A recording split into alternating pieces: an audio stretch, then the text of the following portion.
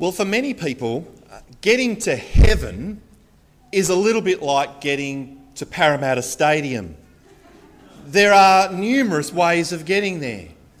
You can take the M2, you can take the M4, you can take the Great Western Highway, you can take the train, you can even take a Rivercat.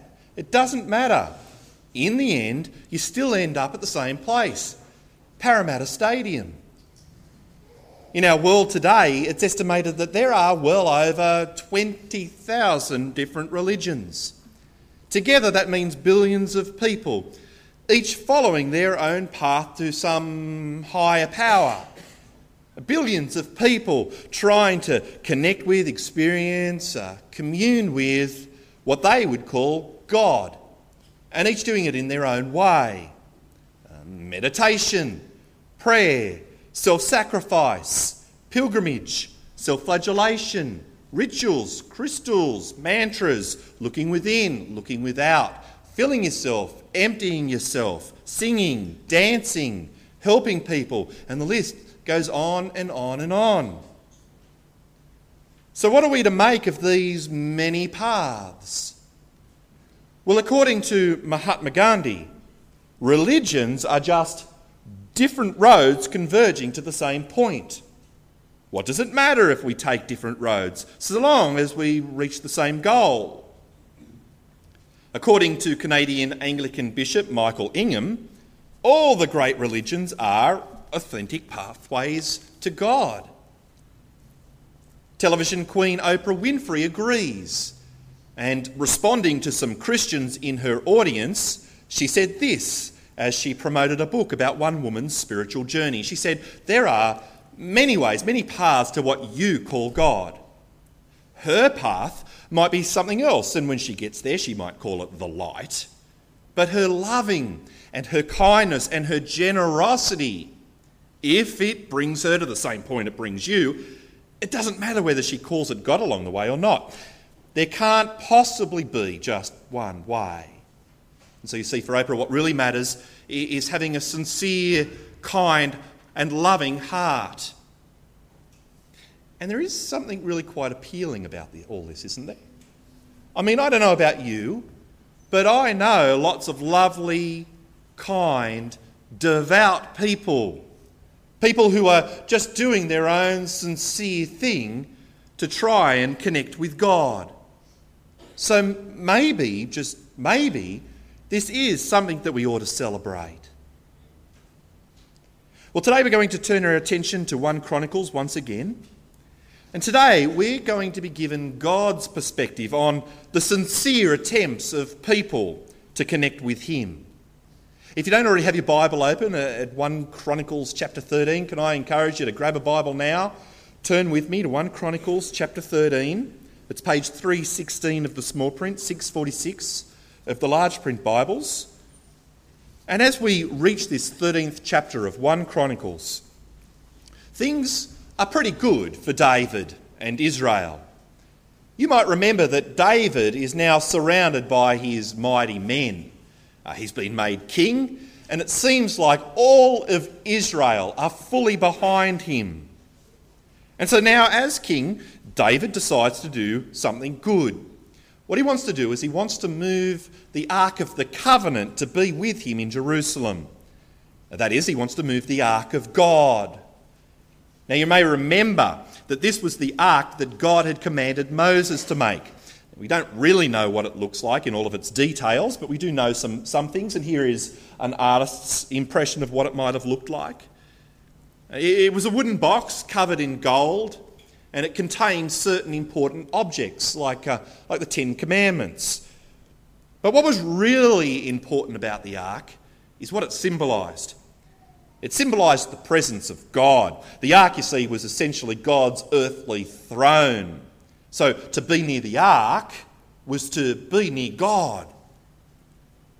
Well, sadly, the Ark had been neglected during the reign of King Saul. But now David decides to put things right.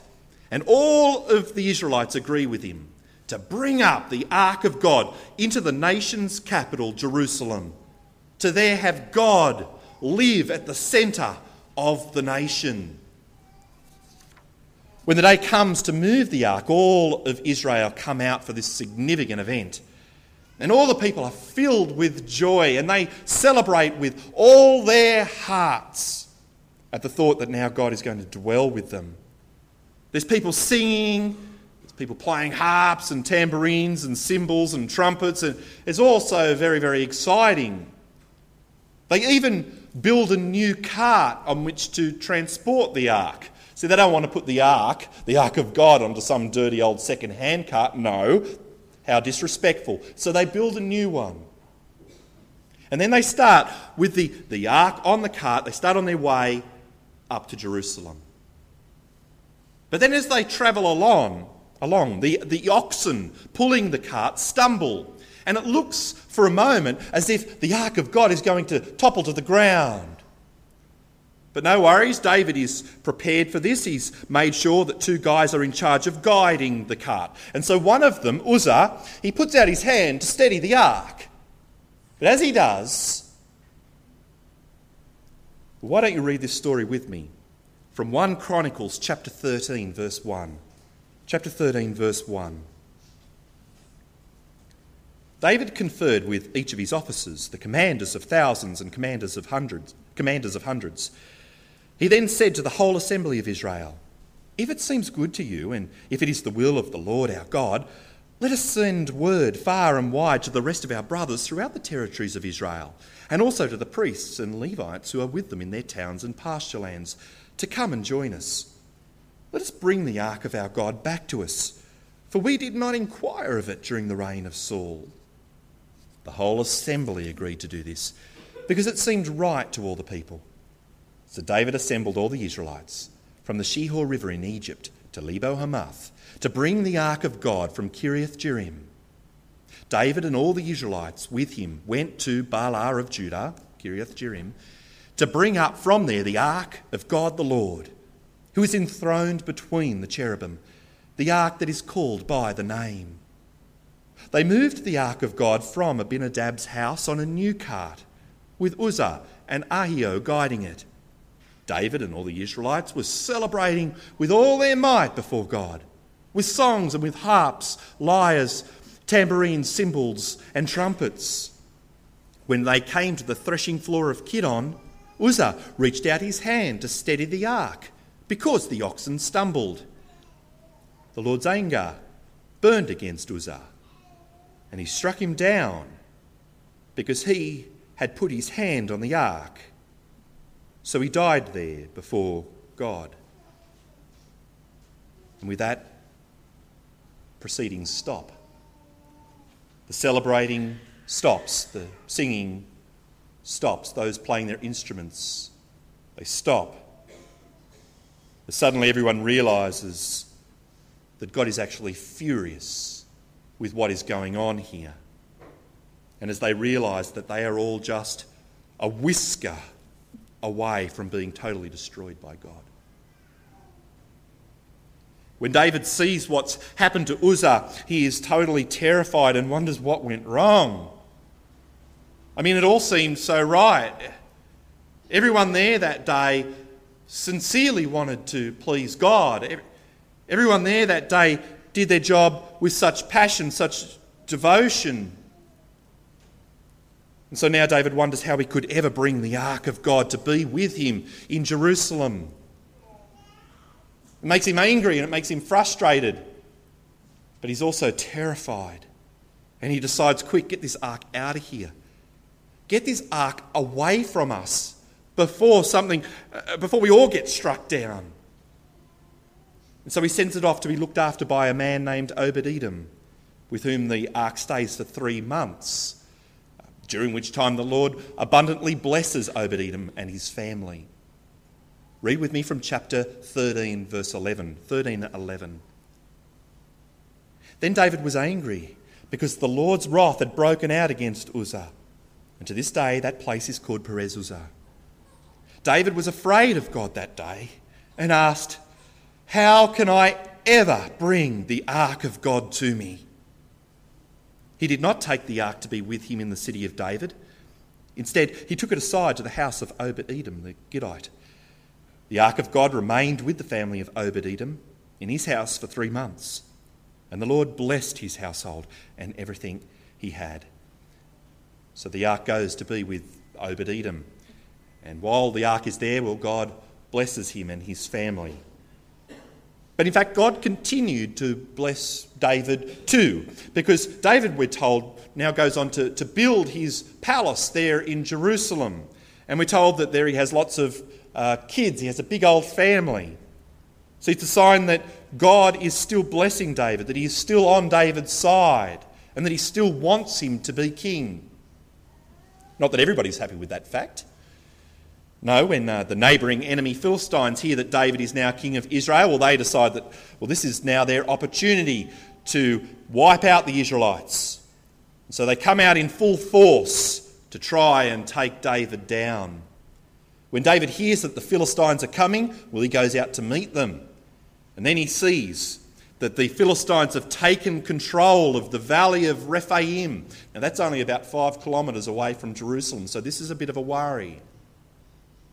But it's now that David does something very interesting and something very significant in the course of today's passage. What does he do? Well, he goes and he inquires of God. He goes and he asks God for some advice. What shall I do, he asks God. Should we go and attack the Philistines or not? If we do go, will you be on our side? Will you help us? The details of exactly how David inquired of God, we don't know. But the important thing is here, he asks God, and somehow God answers him. Yes, go and attack the Philistines, and yes, I will give you the victory. And so David obeys God. He goes and he attacks the Philistines, and sure enough, God helped him win the battle. Read with me from chapter 14, verse 8. Chapter 14, verse 8. When the Philistines heard that David had been anointed king over all Israel, they went up in full force to search for him. But David heard about it and went out to meet them. Now the Philistines had come and raided the valley of Rephaim. So David inquired of God, "Shall I go and attack the Philistines? Will you hand them over to me?" The Lord answered him, "Go, I will hand them over to you." So David and his men went up to Baal Perazim, and there he defeated them. He said, "As waters break out, God has broken out against my enemies by my hand." So that place was called Baal Perazim. After a little while, after this first victory, well, the Philistines regrouped and they returned to the valley of Rephaim a second time. But this time, once again, David goes and he inquires of God. Again, God tells him to go and attack the Philistines. Once again, David obeys God, and once again, he wins the battle. But these 2 episodes with the Philistines, they seem to have been a significant lesson for David. Because you see, through them, it seems that David has now learnt that when you listen to God and do things his way, well, it's then that he blesses you. It's then that he gives you the victory. And so apparently it got David thinking about that whole episode with the Ark of God, the episode that ended so badly. It seems that now David knew the answer to that question that he had. Do you remember his question? How can I ever bring the Ark of God to me? Well, it seems now he knows the answer. It would be by listening to God and doing it his way. And how would he inquire of the Lord? Well, this time it's obvious. Because you see, God had already spoken and given instructions on the moving of the ark. They were the instructions that God had given Moses on Mount Sinai. And so now what David needs to do is he needs to go back. He needs to read the law of Moses once again. He needs to listen to what God has said there, and he needs to obey him. That's how he could safely bring the ark to Jerusalem. What instructions am I talking about from the law of Moses? Well, instructions like this one from Numbers chapter 4, verse 15, where we read, After Aaron and his sons have finished covering the holy furnishings and all the holy articles, when the camp is ready to move, the Kohathites are to come and do the carrying, but they must not touch the holy things, or they will die. See, what do we learn? You must never touch the holy things.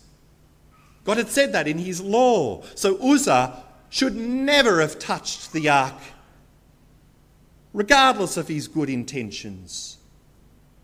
Or this one, Numbers chapter 7, verse 9, where it says, Moses did not give any oxen and carts to the Kohathites because they were to carry on their shoulders the holy things for which they were responsible. What do we learn? God had clearly said that the ark was not to be moved on top of a cart. It was to be carried with poles on shoulders. So David should never have put that ark on the cart, regardless of whether it was a new cart or not. Or this one from Deuteronomy chapter 10, verse 8, where it says, At that time the Lord set apart the tribe of Levi to carry the ark of the covenant of the Lord, to stand before the Lord to minister and to pronounce blessings in his name. What do we learn? Well, people ministering before the ark, they have to be Levites. In other words, all the singers and the harp players and the lyre players and the tambourine players, they've got to be from the tribe of Levi. Now, in the first episode, it seems like just about anyone's picking up these instruments and playing them. It should never have been, regardless of the fact that they were doing it with all their hearts. Didn't matter. You see, this is God's way. And now David knows that this is how God will come to live with him. Read with me from 1 Chronicles chapter 15, verse 1. 15:1. After David had constructed buildings for himself in the city of David, he prepared a place for the ark of God and pitched a tent for it. Then David said, No one but the Levites may carry the ark of God. Why? Because the Lord chose them to carry the ark of the Lord and to minister before him forever. See, now David's got it. He knows he has to do it God's way. And then again, in chapter 15 from verse 12, David said to them, You are the heads of the Levitical families. You and your fellow Levites are to consecrate yourselves and bring up the ark of the Lord, the God of Israel, to the place I have prepared for it. It was because you, the Levites, did not bring it up the first time that the Lord our God broke out in anger against us. We did not inquire of him about how to do it in the prescribed way. And so now David and all the people, they've all learnt their lesson. And now they go about moving the ark of God, God's way. From verse 14. So the priests and Levites consecrated themselves in order to bring up the ark of the Lord, the God of Israel. And the Levites carried the ark of God with the poles on their shoulders, as Moses had commanded in accordance with the word of the Lord. See, not a single ox in sight. No carts here. And this time only the Levites are singing and playing their instruments around the ark. Verse 16. David told the leaders of the Levites to appoint their brothers as singers to sing joyful songs accompanied by musical instruments, lyres, harps and cymbals. And then we're given a whole bunch of names after that to show that it really was only the Levites doing the work here. Not that the rest of Israel wasn't involved in bringing up the ark. No, they were there, shouting and dancing and celebrating. They were involved, but they were involved in appropriate ways. And it seems like it was such a joyful occasion for all of Israel. And why not? I mean, in the end, the ark is brought to Jerusalem. Now God is living with his people. And so in the name of the Lord, David blesses all the Israelites. Read with me from chapter 16, verse 1, 16:1. They brought the ark of God and set it inside the tent that David had pitched for it. And they presented burnt offerings and fellowship offerings before God. After David had finished sacrificing the burnt offerings and fellowship offerings, he blessed the people in the name of the Lord. And after that, there's some presents handed out to all the Israelites, along with some instructions on how the ark was now to be cared for. And with that, the passage ends. By the end of it, David has learned his lesson well and truly, hasn't he?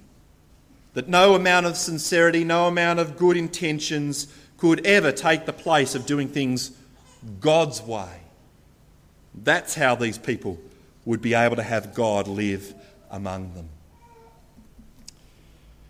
Well, I guess the next question that we need to ask is what would all of this have meant for the original readers of 1 Chronicles?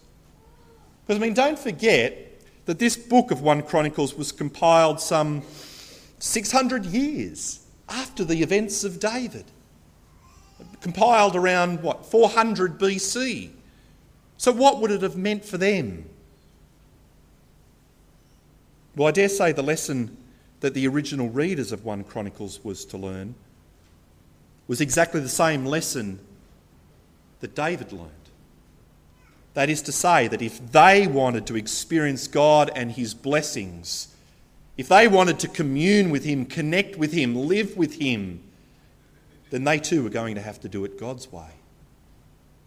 And for these original readers, after years of exile in Babylon, that would mean that now they would have to go back and read again the law of Moses and listen again to what God was saying to them there.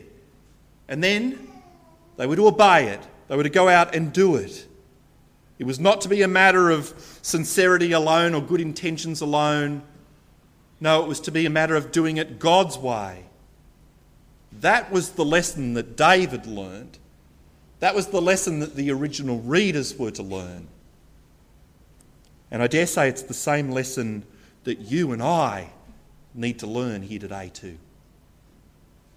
The lesson that if we are ever going to have a relationship with God, then we are going to have to do it his way and on his terms. And so,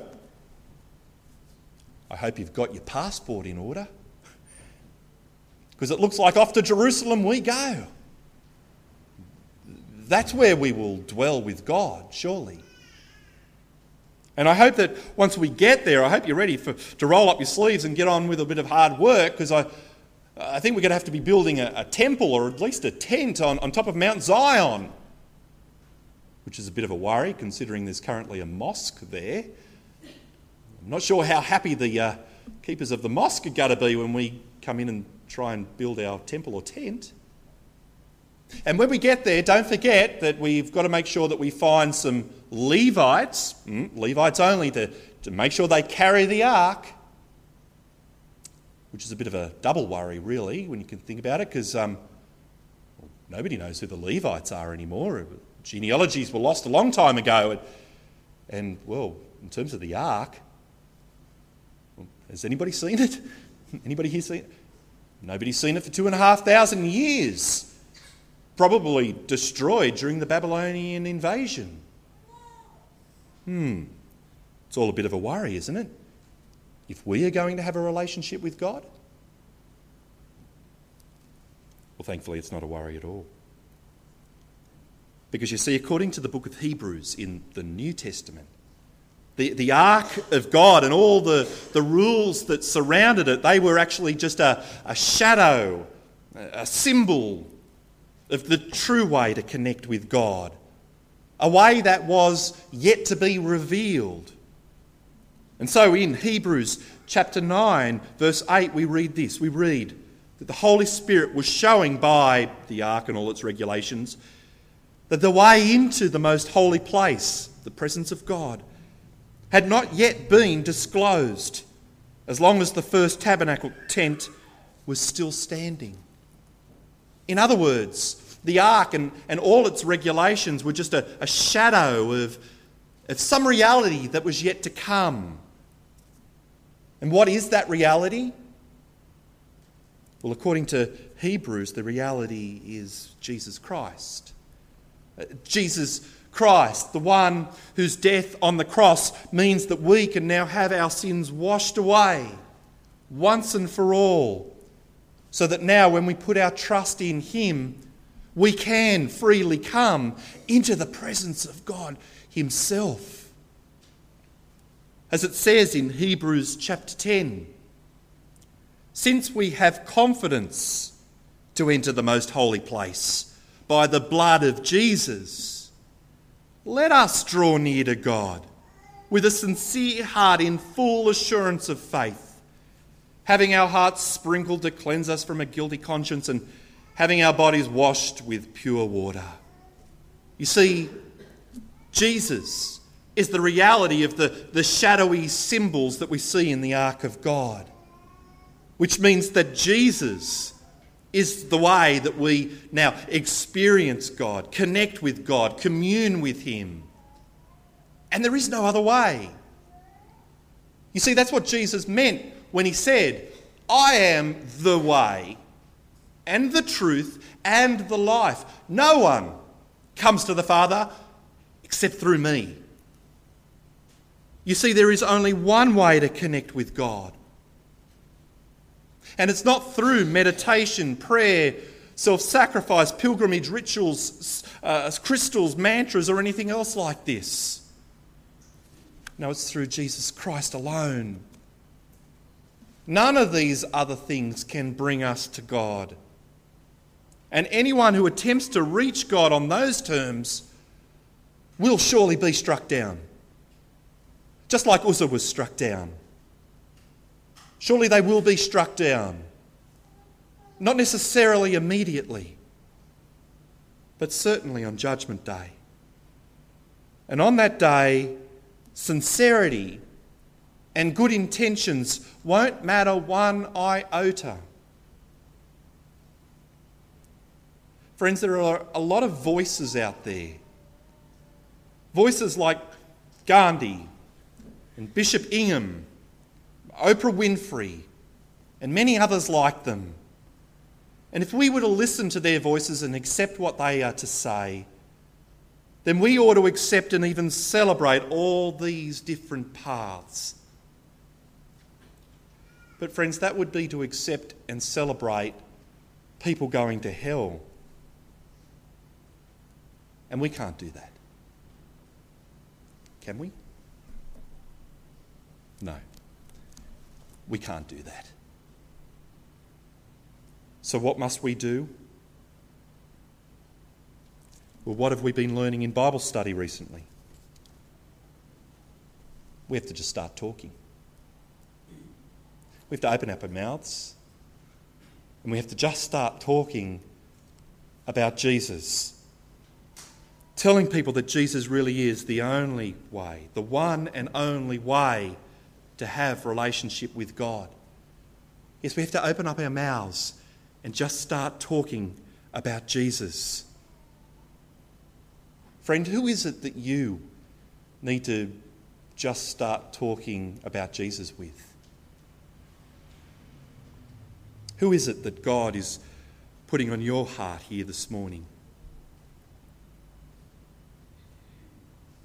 In less than a week, we're going to have one of our major evangelistic events for the year, Soup, Jazz and Jesus. Let me be very clear. You don't need Soup, Jazz and Jesus in order to tell your friends about Jesus. But what a wonderful opportunity you have. A wonderful opportunity to bring them along, to introduce them to the right path, to God's path. On the night, I'm going to give a clear, simple talk explaining who Jesus is, explaining what he's done, and explaining why we need him so very much.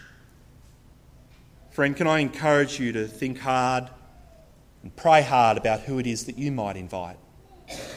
Then can I encourage you to go out there and do it? Invite them along. And invite them along in the knowledge that, well, they may well be truly grateful that you did. Friends, there are lots of voices out there telling people that there are many ways to God. You know the truth. So let's do something about it, shall we? And let's pray. Father, we want to thank you that you have given us a way to be with you. Thank you. Thank you that you've given us a way for us to experience your blessing in our lives, to know you, to be with you. Thank you that you've given us Jesus. Thank you that because he has died for us, we can have our sins washed away and be in relationship with you forever. Father, we grieve that many in our world so sincerely wish to connect with you and yet do it in their own way. Father, have mercy on them, we pray. Lord, please keep us from buying the lie that what really matters is sincerity or good intentions, and use us to speak the truth to as many people as we can. Lord, we particularly pray for Soup, Jazz and Jesus next Saturday. Father, we pray that we might be bold in inviting along friends. And we pray that on that night, many might come to put their trust in Jesus, in the knowledge that he is the only way to you. Amen.